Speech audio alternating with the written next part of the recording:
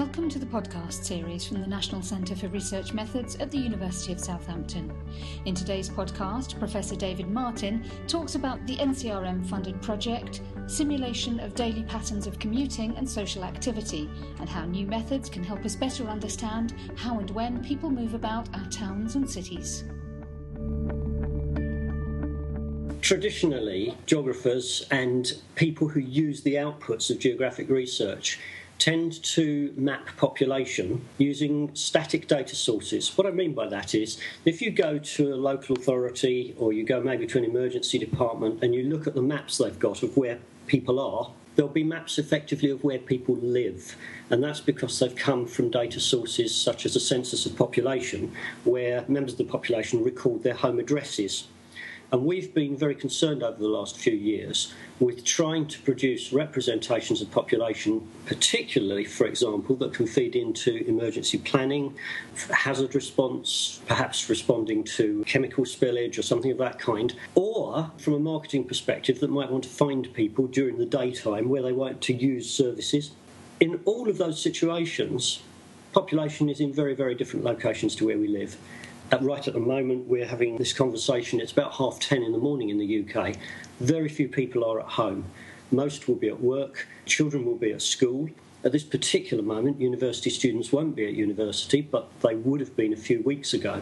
And we have this massive redistribution of population, which means if we need to respond to an emergency, or if we actually have an interest in understanding where people are and the patterns of usage of space, we need much more sophisticated models. And that's really the driver for the project that we've been engaged in, and particularly this NCRM project as well. So what specifically is it that you're looking to find out?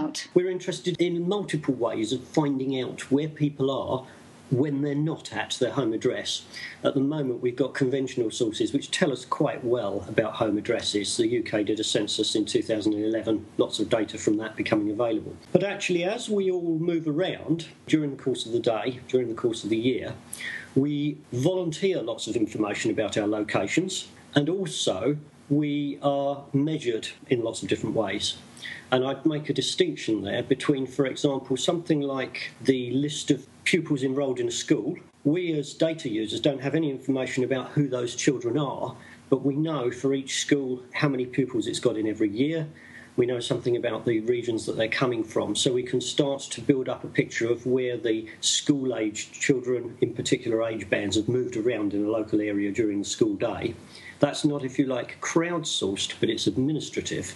And then there's data which we leave a digital trace. For example, if we're carrying, as I am this morning, I'm carrying an Android phone and maybe giving locational information.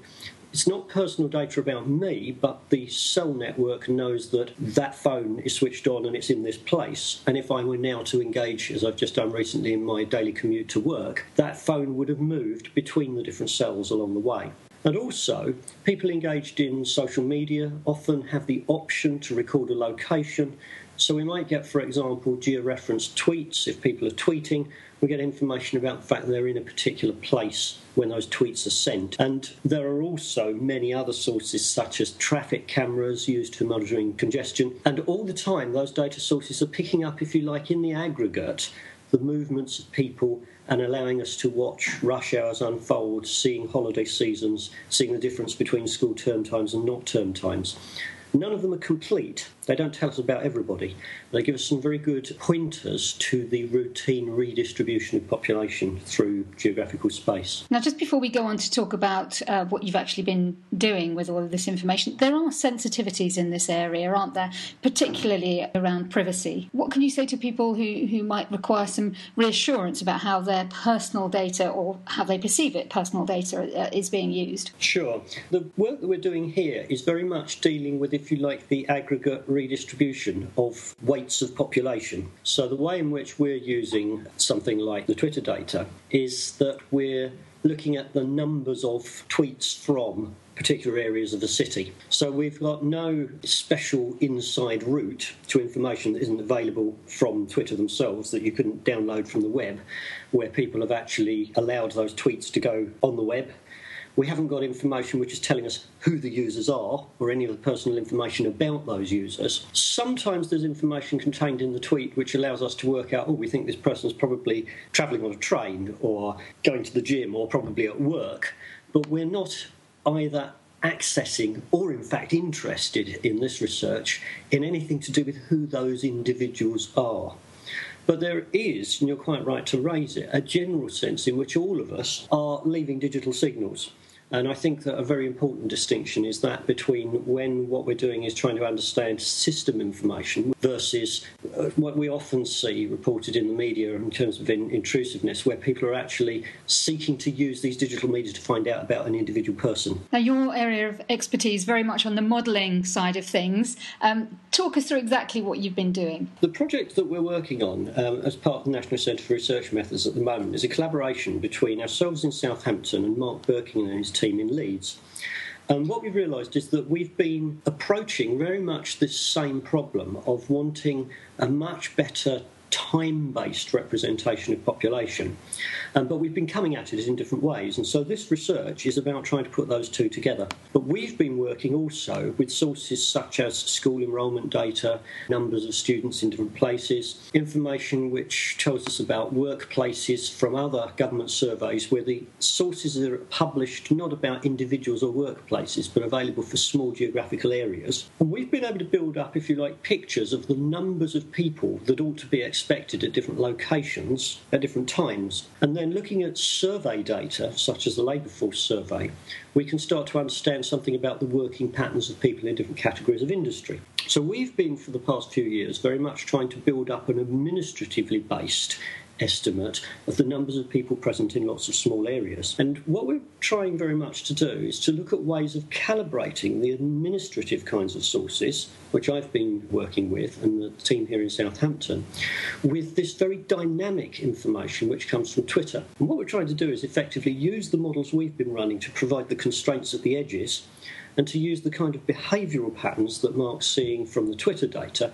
And this really represents a first attempt to put those two approaches together. Very clearly cutting-edge methods that you're using here.